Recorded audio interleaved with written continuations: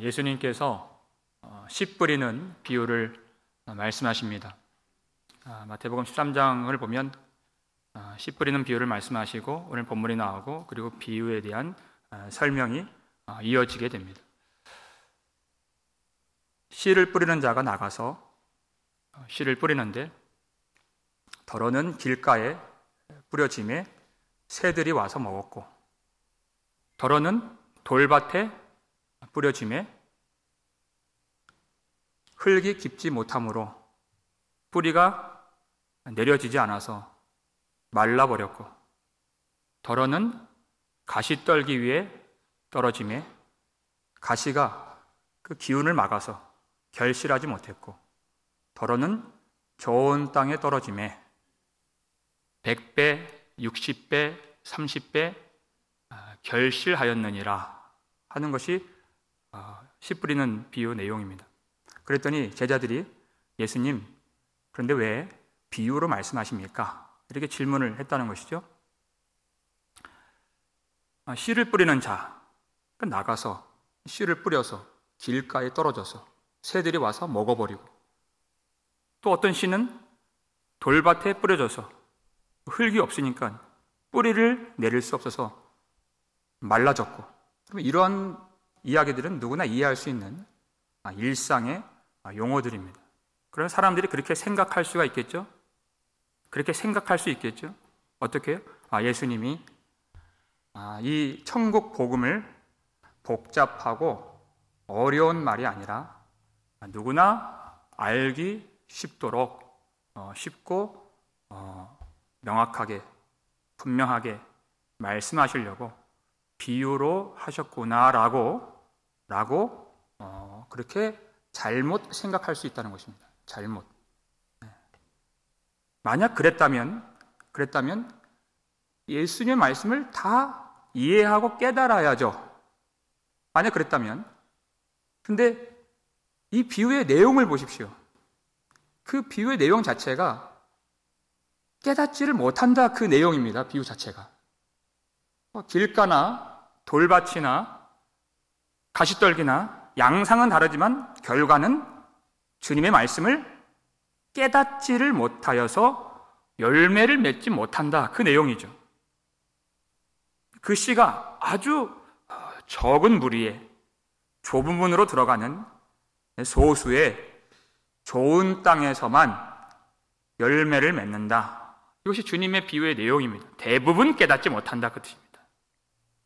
그러면 예수님이 왜 비유로 말씀하시는가? 주님의 대답을 한번 보겠습니다. 11절 말씀 읽겠습니다. 대답하여 이르시되 천국의 비밀을 아는 것이 너희에게는 허락되었으나 그들에게는 아니 되었나니. 아멘. 천국의 비밀이라고 말씀하십니다. 모든 사람들이 다 그것을 듣고서 아멘 할 수가 없는, 다 이해할 수가 없는 감추어진 비밀인 것입니다. 그래서 너희에게는 허락되었으나 그들에게는 아니 되었나니, 모든 사람들이 그것을 다 좋다고 할 수가 없는 그런 비밀인 것입니다. 지금 이 시대에는 설교를 잘하시는 목사님들이 아주 많이 계십니다. 어쩜 저렇게 말을 잘할까? 감동도 있고 재미도 있고 또 들을 때 마음이 편안해지고 그런 분들이 많이 계십니다. 그런데 예수님은 그렇게 모든 사람들이 소위 다 들리게끔 들리는 설교를 하시는 분이 아니셨다는 것입니다. 예수님이 설교를 하고 나서 항상 어떤 반응이 돌아오나요? 마태복음 13장에도 나와요. 57절을 보시면 57절에 예수님이 고향에 돌아가서 회당에서 말씀을 전하셨는데 그 사람들의 반응, 거기다가 고향 사람들의 반응이에요. 57절의 앞부분 뭐라고 되어 있죠? 예수를 배척한지라 이렇게 되어 있습니다. 소위 예수님은 들리는 설교를 하셔서 사람들에게 존경과 인기를 받는, 많은 사람들을 몰리게 하는 그런 분은 아니셨다는 것입니다. 말씀을 전하면 배척받고, 말씀을 전하면 반대를 받고 논쟁에 휘말리는 그런 말씀을 전하신 분이십니다. 그러니까 예수님이 모든 사람들이 다 알아듣게끔 비유로 하신 것이 아니라 누가 알아들을 수 있다고 말씀하시나요? 그래서 씨 뿌리는 자 비유 맨 끝에 거기 결론이 나와요. 오늘 본문 바로 위에 있는 9절 말씀입니다. 9절 말씀, 누가 들을 수 있다고 말씀하세요? 그렇죠. 귀 있는 자는 들으라 하시니라. 귀 있는 자는 들으라. 그러니까 설교자가 설교를 아주 길게 오래 하거나 짧게 하거나, 그건 우리에게 참 중요한 문제인데 별로 상관이 없다는 얘기입니다. 설교자가 말을 잘하거나 말을 못하거나, 아니면 그 내용이 쉽거나 어렵거나, 아니면 그 사람 말하는 게 어눌하거나 아니거나 하는 것들이 말씀의 역사에 있어서는, 하나님의 일에 있어서는 별로 상관이 없다는 것입니다. 그 듣는 자들이 말씀을 들을 수 있는 귀가 있느냐 없느냐, 그 귀가 있는 자들이 말씀을 깨달을 수가 있고 천국 비밀을 이해할 수 있다는 주님의 말씀인 것입니다. 그러니까 사람들의 일반적인 지각을 가지고서는 하나님의 나라를 파악할 수가 없고 그 나라를 볼 수가 없다 하는 것입니다. 고린도전서 2장 14절 말씀 볼까요? 읽겠습니다.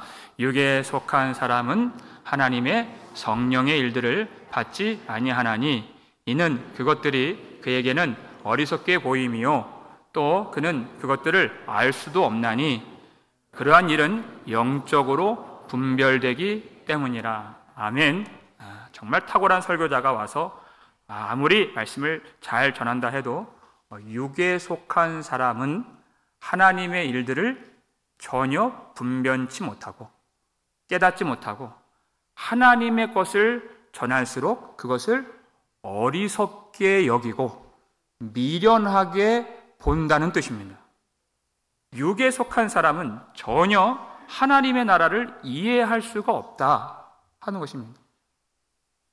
하나님의 말씀이 그 심령에 들어가질 않는다. 그 씨 뿌리는 비유에 나온 내용이에요. 들어가질 않는다는 거예요.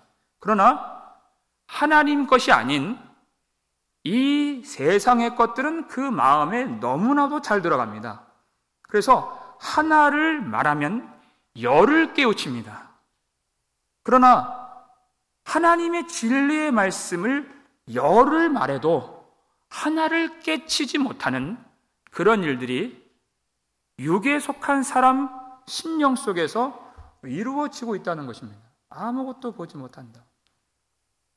그래서 여러분, 이 예배가 너무나도 중요한데 정말 위험한 예배가 있습니다. 위험한 예배란 뭐냐면 말씀을 전하는데 육에 속한 사람까지도 다 들리게끔 해서 그들도 말씀이 끝났는데 그 말씀이 좋더라, 참 훌륭한 설교야 라고 말하는 예배는 정말 위험한 예배라는 것입니다. 왜 위험한가? 그러면 자기 실체를 돌아볼 수 있는 기회를 박탈당하기 때문에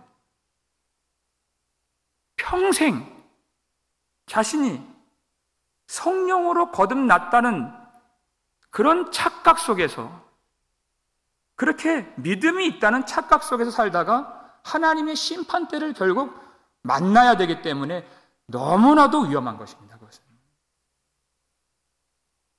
하나님의 성령을 받지 못한 사람들은 하나님의 말씀을 알지 못하도록 되어 있습니다. 여러분, 그런데 하나님이 우리를 왜 여기에 불러 모아 주셨나요? 우리가 다 거듭났으면, 그랬다면 너무나도 좋은 일이겠지만 성경을 보면 그렇지가 않습니다. 알곡 사이에 그 모양이 비슷한 가라지는 항상 있었고 말씀을 전하는 선지자들까지도 거듭나지 못한, 귀신까지 쫓아냈는데 거듭나지 못한 그런 사람들이 많이 있다. 그게 주님의 말씀입니다. 어느 교회 안에도, 우리 교회만 아니라 거듭나지 못한 사람들은 많이 있다. 그런데 왜 우리를 하나님이 불러주셨는가? 하나님이 우리를 거듭나게 하시려고 불러주신 것입니다. 하나님의 백성으로 만들어 주시려고. 무엇으로 거듭나나요? 베드로전서 1장 23절 말씀 보면 읽겠습니다. 너희가 거듭난 것은 썩어질 씨로 된 것이 아니요 썩지 아니할 씨로 된 것이니 살아있고 항상 있는 하나님의 말씀으로 되었느니라. 아멘. 그러니까 거듭나지 않은 육신에 속한 사람들도 다 좋다고 말하고 훌륭하다고 말하는 그런 사람의 말로는 거듭날 수가 없습니다. 착각 속에서만 살게 하는, 더 위험하게 만드는, 자기 실체를 점검할 기회를 잃어버리게 하는 아주 어려운 위험한 예배라고 그랬습니다. 하나님이 거듭나게 하시는 것은 살아있고 항상 있는 하나님의 말씀으로만 되는 것입니다. 살아계신 하나님의 영원한 생명 말씀으로만 사람이 거듭날 수 있는 것입니다. 그러니까 이 예배는 당장 내 귀에 들리지 않는다 할지라도 이 예배는 너무나도 중요한, 하나님이 자기 백성들을 부르시고 찾으시는 생명을 주시는 예배인 줄로 믿으시길 바랍니다. 너무나도 중요한 예배인 것입니다. 로마 백부장 고넬료에게 하나님의 사자가 나타나서 너는 사람들을 요바로 보내라. 그래서 베드로라고 하는 시몬을 청하라 그랬습니다. 베드로를 불러오라 그랬어요. 그 사이에 고넬료가 어떤 행동을 취하죠? 자기의 모든 친척들과 친구들을 자기의 집으로 다 불러 모아드립니다. 고넬료를 포함해서 친척들, 친구들, 자녀들, 가족들 전부는 다 거듭나지 않은 사람들입니다. 그러나 다 불러 모아요. 그리고 베드로가 왔습니다. 그때 고넬료가 하는 말이에요. 사도행전 10장 33절 말씀 읽겠습니다. 이제 우리는 주께서 당신에게 명하신 모든 것을 듣고자 하여 다 하나님 앞에 있나이다. 아멘. 거듭나지 않은 사람들입니다. 그러나 그 마음속에 하나님이 어떤 마음을 주셨느냐? 베드로를 통해서 주시는 하나님의 말씀을 듣고자 하는 사모하는 마음을 주셨다는 것입니다. 사모하는 마음, 이것이 중요한 것입니다. 그리고 두 번째, 그들이 뭐라고 고백해요? 우리가 다 사모하는 마음을 가지고 하나님 앞에 있나이다, 이렇게 고백을 하는 것입니다. 베드로가 왔습니다. 그러나 사람이 온 것이 아니라 하나님이 우리 가운데 오신 것이고 우리는 하나님을 보려고 나왔습니다. 이렇게 고백을 했더라는 것입니다. 여러분, 이 예배가 중요한 것은 사람을 보려고 나온 것이 아닙니다. 우리는 하나님 앞에 나온 것입니다. 하나님의 영광을 보기 위해 나온 줄로 믿으시길 바랍니다. 우리 구역 모임도 마찬가지입니다. 그냥 그 한 시간, 잠깐 그 시간을 때우는 것이 아니라 그 가운데 임재하시는 하나님의 영광을 보고 하나님이 주신 그 말씀을 나누는, 하나님을 경험하는 자리가 될 줄로 믿습니다. 오늘 첫 구역 모임이 제가 굉장히 두렵고 떨리는 마음으로 이 자리에 선 것입니다. 너무나도 중요한 시간입니다. 그 사람이 많이 모이지 않아도 마찬가지입니다. 두세 사람이 내 이름으로 모인 곳에는 나도 그들 중에 있느니라. 주님이 그 자리에 계신다. 그 주님을 경험할 수 있는 그런 모임이 되기를 간절히 소원합니다. 베드로가 와서 그러한 성령의 감동을 가지고 말씀을 전하는데 예수 그리스도의 십자가와 부활의 복음을 전하는 거죠. 그 복음을 전하는 동안에 어떤 역사가 일어났죠? 44절 말씀 볼까요? 읽겠습니다. 베드로가 이 말을 할 때에 성령이 말씀 듣는 모든 사람에게 내려오시니. 아멘. 베드로가 말씀을 전하는 동안이 아직 설교가 끝나지 않았습니다. 예수님이 십자가에서 죽으셨고 그리고 부활하시고 우리는 그의 이름을 힘입어 죄사함을 얻는다 하셨습니다. 이렇게 말씀을 전하는 동안에 갑자기 성령이 듣는 모든 사람 가운데 임하시게 되었다는 것입니다. 하나님이 그래서 그들을 그 집에 불러 모아 주신 것입니다. 말씀을 통하여 그들을 거듭나게 하시고 그 순간 말씀을 듣는 동안에 하나님의 자녀로 만들어 주신 것입니다. 새롭게 태어나게 된 것입니다. 여러분, 지금 혹시 내가 거듭나지 않았다 할지라도 여러분, 하나님은 오늘입니다. 오늘 말씀을 통해서 우리를 거듭나게 하실 수 있는 분이심을 믿으시길 바랍니다. 제자들도요, 3년 동안 예수님 따라다녔던 제자들도 못 깨달았습니다. 주님의 말씀이 뭔지, 천국 비밀이 뭔지, 그 천국 비밀이 예수 십자가에 있는데 예수님께서, 당신께서 십자가에서 죽으시겠다 말씀하시니까 주여 그리 마옵소서, 이 일이 결코 주께 미치지 아니하리이다, 이렇게 베드로가 꾸짖고 항변하고 그 일을 막았습니다. 못 깨달았습니다. 그러나 주님은 그들을 끝까지 붙들고 그들이 성령을 받을 때까지 그들을 인도해 주신 것입니다. 그것이 우리의 인생이고 우리가 하나님의 손에 붙들림 바 된 놀라운 은혜이자 영광인 것입니다. 하나님 우리를 거기까지 인도해 가신다. 붙들어 주신다는 것입니다. 여러분, 그렇게 되기를 사모하시길 바랍니다. 하나님 말씀으로 큰 은혜를 받고 거듭나지 못했다면 거듭나기를 사모하시길 바랍니다. 삭개오가 세리장입니다. 그는 부자였습니다. 사람들이 볼 때에는 그는 대역 죄인이었습니다. 사람들이 볼 때에는 그가 구원받지 못할 사람이었습니다. 아주 부정한 사람이기 때문에. 근데 삭개오가 얼마나 예수님 보기를 사모했습니까? 예수님이 오시는데 사람들이 많아서, 근데 그는 키가 작아서 예수님 볼 수 없어요. 그러니까 그가 앞으로 달려가서 예수님을 보기 위해서 돌 무화과 나무 위로 그가 올라갔다는 것입니다. 예수님을 보려고 얼마나 간절한 마음으로 주님을 보려고 했는가. 사람들은 다 저 사람 나쁜 사람이라고 손가락질 하지만 사람들이 다 볼 수 있는 그런 장소예요. 근데 예수님이 그를 보시죠. 삭개오야, 속히 내려오라. 내가 오늘 내 집에 유하여야 하겠다. 삭개오가 내려와서 예수님 모시고 자기 집으로 들어갑니다. 그러면서 하는 말이, 주님, 내 소유의 절반을 가난한 자들에게 주겠사오며 누구의 것이든 내가 속여 빼앗은 것이 있거든 내가 내 갑절로 갚겠나이다. 주님이 시켜서 이렇게 한 것이 아니라 주님이 그 마음에 들어오시니 그 속에 있는 욕심과 죄가 나가게 되는 것입니다. 여러분, 이게 회개인 것입니다. 생명이 들어오면 죽음이 빠져나가게 되는 것입니다. 그건 주님이 회개하게 하시는 것입니다.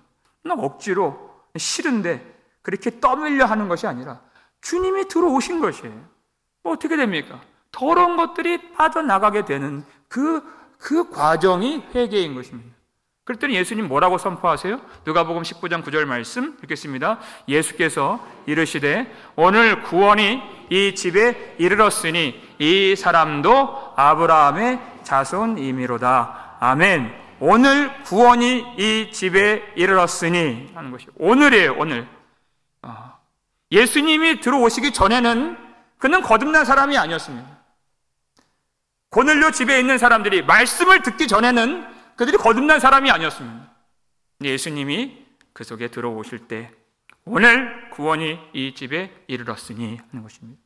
하나님이 우리를 부르신 것은 하나님이 오늘도 모든 죽은 것들을 살아나게 하실 수 있는 능력의 하나님이시며 모든 죽은 자들을 오늘 예수 생명으로 다시 부활의 생명과 영광과 능력을 얻게 하실 수 있는 놀라운 권능의 하나님이신 줄 믿으라는 것입니다. 하나님이 그렇게 해 주시겠다는 것이에요. 여러분, 제가 때로 말씀 중에 회개하라는, 죄악들을 버리라는 그런 말씀을 여러분 혹 들으실 때 불편해하지 마십시오. 보십시오. 이 일이 얼마나 영광스럽습니까? 오늘 구원이 이 집에 이르렀느니라 말씀하시는 것이에요. 이것처럼 복되고 이것처럼 영광스럽고 이것처럼 즐거운 일이 있다면 여러분 저한테 한번 대보십시오. 아마 없을 겁니다. 회개하고 구원받는 일보다 더 값지고 더 보배로운 일이 있다면 여러분 말씀해 보십시오. 제가 그 길로 가겠습니다. 그런 일은 없다는 것입니다. 얼마나 좋은 것을 주시려고 하시는가. 여러분, 사람이 거듭나면 완전히 예수 그리스도 안에서 새로운 피조물이 되는 것입니다. 모든 가치 판단이 완전히 새롭게 되는 것이에요. 삭개오가 예전에는 돈을 사랑했습니다. 세리가 왜 욕을 먹었느냐? 로마에서는 10불 정도 세금을 거두라고 했는데 그가 100불 걷고 1000불 걷어서 나머지를 자기가 챙기는, 그러니까 욕을 먹었던 것입니다. 그걸 다 끊어버리겠다는 것입니다. 그것이.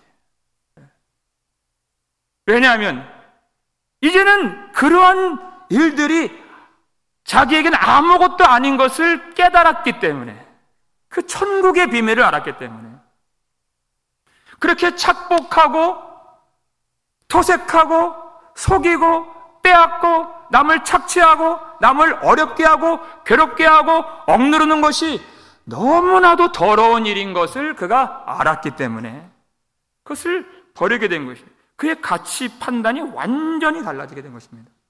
바울도 마찬가지죠. 예수 그리스도를 그가 얻었을 때 모든 것을 다 배설물처럼 여기게 되었다는 것입니다. 배설물이 뭔지 아시죠? 근데 그것들이 예전에는 다 좋았던 것들입니다. 자기의 혈통, 자랑, 학식, 학위, 남들의 존경, 이런 것들이 다 값진 보배였습니다. 근데 보배였는데 예수님을 만나고 보니까 그것이 보배가 아니라 다 배설물처럼 보였다, 이렇게 되는 것입니다. 아무것도 아닌 것을 알게 되었어요. 주님을 알게 되니까. 그러니까 버릴 수밖에 없는 것입니다. 우리가 쓰레기를 쓰레기통에 버리는 것처럼 더러운 것들을 다 버리게 되는 것입니다. 그게 회개하는 것입니다. 여러분, 사도들이, 제자들이 그렇게 3년 동안 깨닫지 못하고 어리석고 엉뚱한 말 하다가 나중에 성령 받고 나서 그들이 다 하나같이 다 순교의 길을 걷게 되었습니다. 왜 그랬습니까? 하나님 나라의 비밀을 깨달았기 때문에, 하나님 나라의 영광이 얼마나 찬란한가 그것을 보았기 때문에, 하나님의 기업이, 하나님의 나라가 내 생명보다 더 귀한 줄을 그들이 알았기 때문에 십자가의 길로 주님을 쫓아서 나아갈 수 있었던 것입니다. 전혀 새로운 것을 본 것입니다. 그들이 어리석어서 죽음의 길로 갔다는 것이 아니라 남들이 보지 못하는, 남들이 깨닫지 못했던 그 천국의 비밀을 알았기 때문에 그 길로 그들이 주님과 함께 걸어갈 수 있었던 것입니다. 이 천국의 비밀이에요. 근데 이 비유를 보니까, 이 내용을 보니까 많은 사람들이 깨닫지 못하더라 하는 것입니다. 왜 깨닫지 못할까? 오늘 본문의 15절 말씀 성경책을 보시면서 함께 읽겠습니다. 이 백성들의 마음이 완악하여져서 그 귀는 듣기에 둔하고 눈은 감았으니 이는 눈으로 보고 귀로 듣고 마음으로 깨달아 돌이켜 내게 고침을 받을까 두려워함이라 하였느니라 했습니다. 무엇 때문에 못 깨닫는다고요? 그들의 마음이 완악하여져서, 그들의 마음이 완악하게 굳어져서 그들이 깨닫지를 못한다. 완악하다고 하는 것은 한마디로 하나님의 말씀을 들으려고 하지 않는다, 그 뜻입니다. 하나님의 말씀을 들으려고 하지 않는다. 여러분, 창세기 3장 5절에 나오는 뱀의 유혹이 무엇이었습니까? 너의 눈이 밝아져서 너희가 하나님처럼 되어 선악을 분별할 수 있게 될 것이다. 선악을 알게 하는 나무의 실과를 먹으면 그렇게 되리라 하는 유혹이었습니다. 이 내용이 뭐죠? 너희가 자율적인 존재가 되라 하는 것입니다. 하나님 앞에 물을 거 있느냐? 그거죠? 하나님의 법을 따를 거 있느냐? 너희들이 하나님이 되어서 너희들이 율법을 만들고 너희들이 그것을 판단하는 주인이 되면 될 것 아니냐 하는 것을 아주 좋게 여기고 그것을 먹은 것입니다. 그냥 과일 하나 먹은 것이 무슨 잘못이냐가 아니라 그들은 마음속에 하나님을 죽인 것입니다. 자기가 주인이 된 것입니다. 그것이 마음의 완악함의 뿌리가 되었고 더 이상 하나님의 말씀을 들을 필요가 없다고 하는 것입니다. 하나님의 말씀을 들을 필요가 없는 것입니다. 선악과를 먹은 사람들. 왜? 자기가 판단의 기준이 되었고 자기가 왕이 되었기 때문에 여러분, 왜 말씀을 안 들으려고 하는지, 왜 예배를 안 들으려고 하는지, 그것이 얼마나 무서운 일인지 여러분은 그것을 아셔야 됩니다. 마태복음 22장 2절을 보게 되면 천국은 마치 자기 아들을 위하여 혼인잔치를 베푼 어떤 임금과 같으니, 이렇게 되어 있어요. 다 잘라내면 천국은 마치 임금과 같으니가 남는 것입니다. 천국은 어떤 장소가 아니라, 어떤 공간이 아니라, 천국은 바로 하나님이시다. 이게 비밀이에요. 하나님이에요. 천국은 하나님이에요. 그 왕이, 창세기 마태복음 22장 내용을 보면 그 왕이 부르시죠. 그랬더니 어떻게 됩니까? 그들이 오기를 싫어하거늘 이렇게 됩니다. 왜? 판단 기준이 자기한테 있기 때문에. 좋으면 갔겠죠. 그 영광을 보았으면 갔겠죠. 그러나 오기를 싫어하거늘 돌아보지도 않고, 한 사람은 자기 밭으로 가고, 한 사람은 자기 사업하러 가고, 그리고 더러는 그 왕이 오라고 부르는 종들을 멸시하고 죽이니, 이렇게 되어 있습니다. 이게 십자가의 내용이잖아요. 왕이 부르는 것을 전혀 좋다고 여기지 않는 것입니다. 내가 지금 하는 사업, 내가 지금 하는 일, 내가 지금 취하는 휴식, 내가 지금 누리는 안식, 그것들이 좋지, 말씀을 듣는 것이 더 좋지 않다고 그들이 스스로 판단한 것입니다. 얼마나 어리석은 것입니까? 천국 비밀을 모른다니까요, 사람들이. 안다고, 일상의 용어로 씨도 알고 밭도 알고 길도 알고 새도 알고 다 아는데 다 안다고 생각하는 거예요. 그 실상은 삶이 알지 못해요. 알지 못해요. 예수님이 성육신하셨습니다. 이 땅에서 멸시를 당하셨습니다.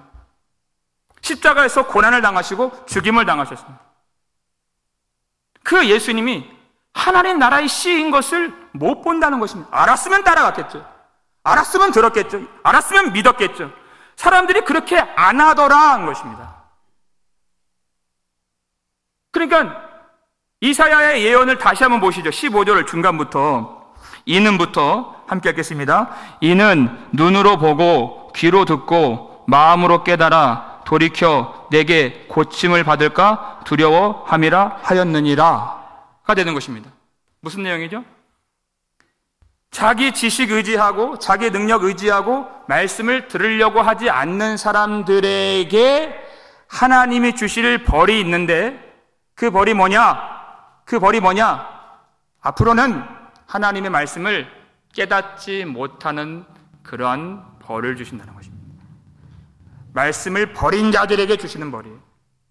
말씀을 듣지 않는 자들에게 주시는 벌입니다. 말씀을 깨닫지 못하고, 깨닫지 못하면 돌이킬 수가 없습니다. 돌이킬 수 없으면 고침을 받지 못합니다. 그 벌을 주신다는 것입니다. 그러나 말씀을 사모하는, 겸손한 마음으로 그 말씀을 받을 줄 아는, 그리고 반응할 줄 아는 자들에게는 하나님이 더 큰 은혜를 주신다는 것입니다. 그게 이 비유의 놀라운 약속이에요. 12절에 나와 있죠. 12절 함께 읽겠습니다. 무릇 있는 자는 받아 넉넉하게 되되 없는 자는 그 있는 것도 빼앗기리라. 아멘. 이것이 천국의 비밀을 비유로 말씀하신 이유가 되는 것입니다. 정말 그가 듣기를 원하는 자라면 그것을 풍성하게 받아 넉넉하게 만들어 주리라. 똑같은 말씀을 듣지만 여러분, 그 받는 은혜는 다 다릅니다. 어떤 분은 1부, 2부 다 들으시는 분들도 계신데 말씀을 들어보면 왜 그렇게 예배를 2번 드립니까? 또 새벽 예배를 또 여러 번 돌려서 들으시는 분도 계신데 왜 그렇게 여러 번 들으십니까? 1부에 주시는 깨달음이 다르고 2부에 주시는 깨달음이 다르고, 한 번 들을 때 은혜가 다르고 2번 들을 때 은혜가 다르고, 이게 살아있는 하나님의 말씀이기 때문에 역사가 나타나는 것입니다, 여러분. 그러면 있는 자는, 그 안에 천국이 있는 자는 받아 더 넉넉하게 되는 것이에요. 그런데 없는 사람은 있는 것도 빼앗기리라 하는 것이에요. 여기서는 있는 것이라 되어 있지만 누가복음 본문을 보면 아주 재밌습니다. 8장 18절 말씀 읽겠습니다. 그러므로 너희가 어떻게 들을까 스스로 삼가라. 누구든지 있는 자는 받겠고 없는 자는 그 있는 줄로 아는 것까지 빼앗기리라 하시니라. 아멘.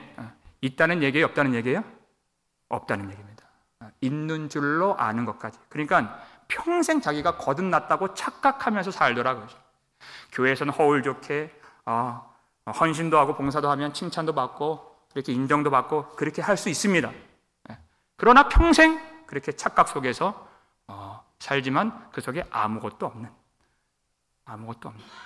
그 있는 줄로 아는 것까지, 그 허상도 아무것도 없는 것도 그거마저도 그 모양도 빼앗기리라 하시니라 그랬어요. 그러나 듣기를 원하는 하나님 앞에 겸손한 마음, 사모하는 마음으로 주님을 찾는 자들에게는 놀라운 은혜를 주신다. 여기 답이 나와 있어요. 앞부분 보세요. 너희가 어떻게 들을까 스스로 삼가라 이렇게 되어 있어요. 저는 말씀을 전하는 사람이기 때문에 평생 이 말씀 속에서 하나님이 역사하시고 거듭남의 은혜를 주신다는 것을 제가 알고 있기 때문에 말씀을 전하는 것이 너무나도 중요하다고 저는 평생 믿었습니다. 주님이 그게 아니라 듣는 게 중요하다. 듣는 게 중요하다. 어떻게 들을까 스스로 삼가라. 것이. 저는 말씀을 준비합니다.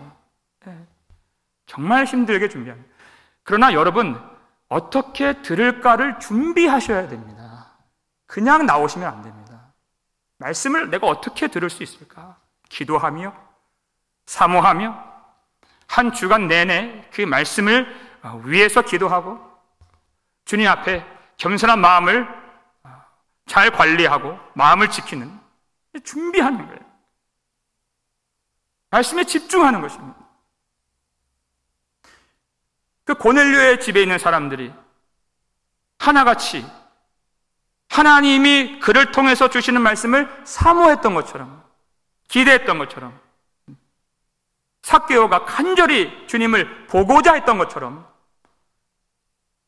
여러분, 그들은 자기 속에 아무것도 없다는 것을 알게 되었습니다. 여러분, 이것이 축복입니다. 하나님이 싫어하시는 사람은 아무것도 없는데 있는 척하는, 외식하는 사람들을 하나님 별로 안 좋아하십니다. 화 있을진저 외식하는, 이렇게 말씀하시죠. 그러나 자기가 아무것도 없는 것을 인식하고 깨닫고, 그래서 주님을 의지할 수밖에 없는, 믿음으로 나아오는 그런 자들은 언제나 주님이 받아주시고, 언제나 품어주시고, 언제나 그들에게 풍성한 은혜를 내려주시는 자비로우신 분이십니다. 여러분, 우리 어떻게 주님 앞에 나와야 될까요? 우리 마지막으로 마태복음 18장 3절 말씀 함께 읽겠습니다. 이르시되 진실로 너희에게 이르노니 너희가 돌이켜 어린아이들과 같이 되지 아니하면 결단코 천국에 들어가지 못하리라. 아멘. 어린아이 같이 되지 아니하면, 이건 천국에 들어가냐 못 가냐의 문제입니다. 결단코 천국에 들어가지 못한다. 여러분, 어린아이들이 경험도 없고 지식도 없고 할 줄 아는 게 없는데, 그들이 아는 한 가지, 딱 한 가지가 있습니다. 자기 혼자 살 수 없다는 것을 알고 있습니다. 부모 없이는 안 된다는 것을 알고 있는 존재인 것입니다. 제가 아주 어렸을 때 사람들이 다 죽는다는 것을 알게 되었어요. 어느 순간에, 아주 어렸을 때. 그래서 우리 부모님도 언젠가는 죽는구나를 알게 되었을 때, 그 밤에 밤늦도록 제가 참 서럽게 울고 두려워했던 기억이 아직도 납니다. 엄청나게 울었어요. 왜냐하면 그게 어린아이입니다. 부모 없이는 내가 살 수 없는 것을 내가 알고 있기 때문에. 하나님은 지식도 있고 경험도 있고 능력도 있어서 그렇게 다 갖춘 사람, 그렇게 자부하는 사람을 기뻐하시는 것이 아니라, 능력이 없습니다, 지식이 없습니다, 할 줄 아는 것이 없습니다 라고 어린아이 같이 의지하는 자를 기뻐하십니다. 그걸 믿음이라고 합니다. 하나님은 믿음을 기뻐하십니다. 여러분, 우리가 주님 앞에 나올 때 어린아이로 나오시기를 바랍니다. 하나님, 저는 아무것도 아닙니다. 제게는 아무것도 없습니다. 이 죄인을 불쌍히 여겨 주옵소서. 그래서 주님 앞에 나왔습니다. 그러면 하나님은 언제든지 불쌍히 여겨주시고 그를 고쳐주시고 안아주시고 풍성한 은혜를 더하여 주실 줄 믿습니다. 여러분 교회 오실 때 어린아이로 오시고, 마가복음 10장에 나온 바디메오 아시죠? 거지이자 그 맹인 바디메오 아시죠? 바디메오처럼 예수님 지나갈 때 그가 소리를 질렀다. 다윗의 자손 예수여 나를 불쌍히 여기소서 했던 그처럼 주님 앞에 교회에 나올 때 은혜만을 간절히 구하는 구걸하는 자로 오시기를 바랍니다. 그가 천국의 비밀을 깨달은 자인 것입니다. 그런 복음을 깨달아서 우리 안에 진정한 하나님 앞에서의 겸손과 회개가 있어 하나님이 오늘 더 큰 구원의 은혜를 베풀어 주시사 이 자리에 있는 모든 주의 백성들이 다 하나님의 나라에 들어가게 되기를 주의 이름으로 축원합니다.